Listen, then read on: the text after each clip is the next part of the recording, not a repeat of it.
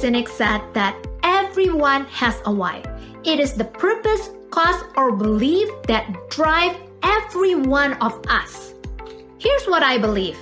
I believe if your business do not make any profit, you cannot support your purpose, cause, or belief. You must align your why with your financial vision board. Let's dive in on how you can create a financial vision board that is aligning with your why. Step number 1, break down your big vision into smaller goals. Number 2, create a timeline for each of those smaller goals and determine when do you want to accomplish those goals. Then you are going to break down the timeline into long-term, mid-term, and short-term.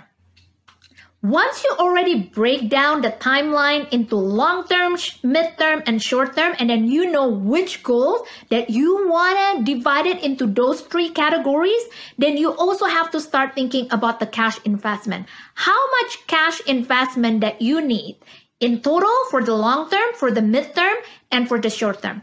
And what are you going to do to ensure that you have that cash investment? At the end of the day, your business needs to be profitable to support your why. Your why is your end destination. Your business is the car that is going to get you to your end destination.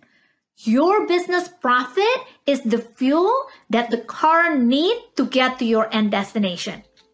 This is why it's so important to align your why to your financial vision.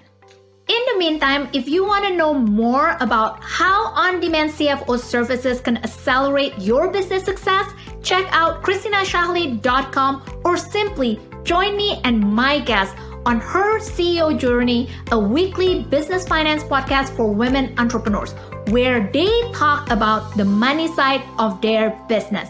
For now, let's continue your journey to grow a business that fuels the life that you want to live.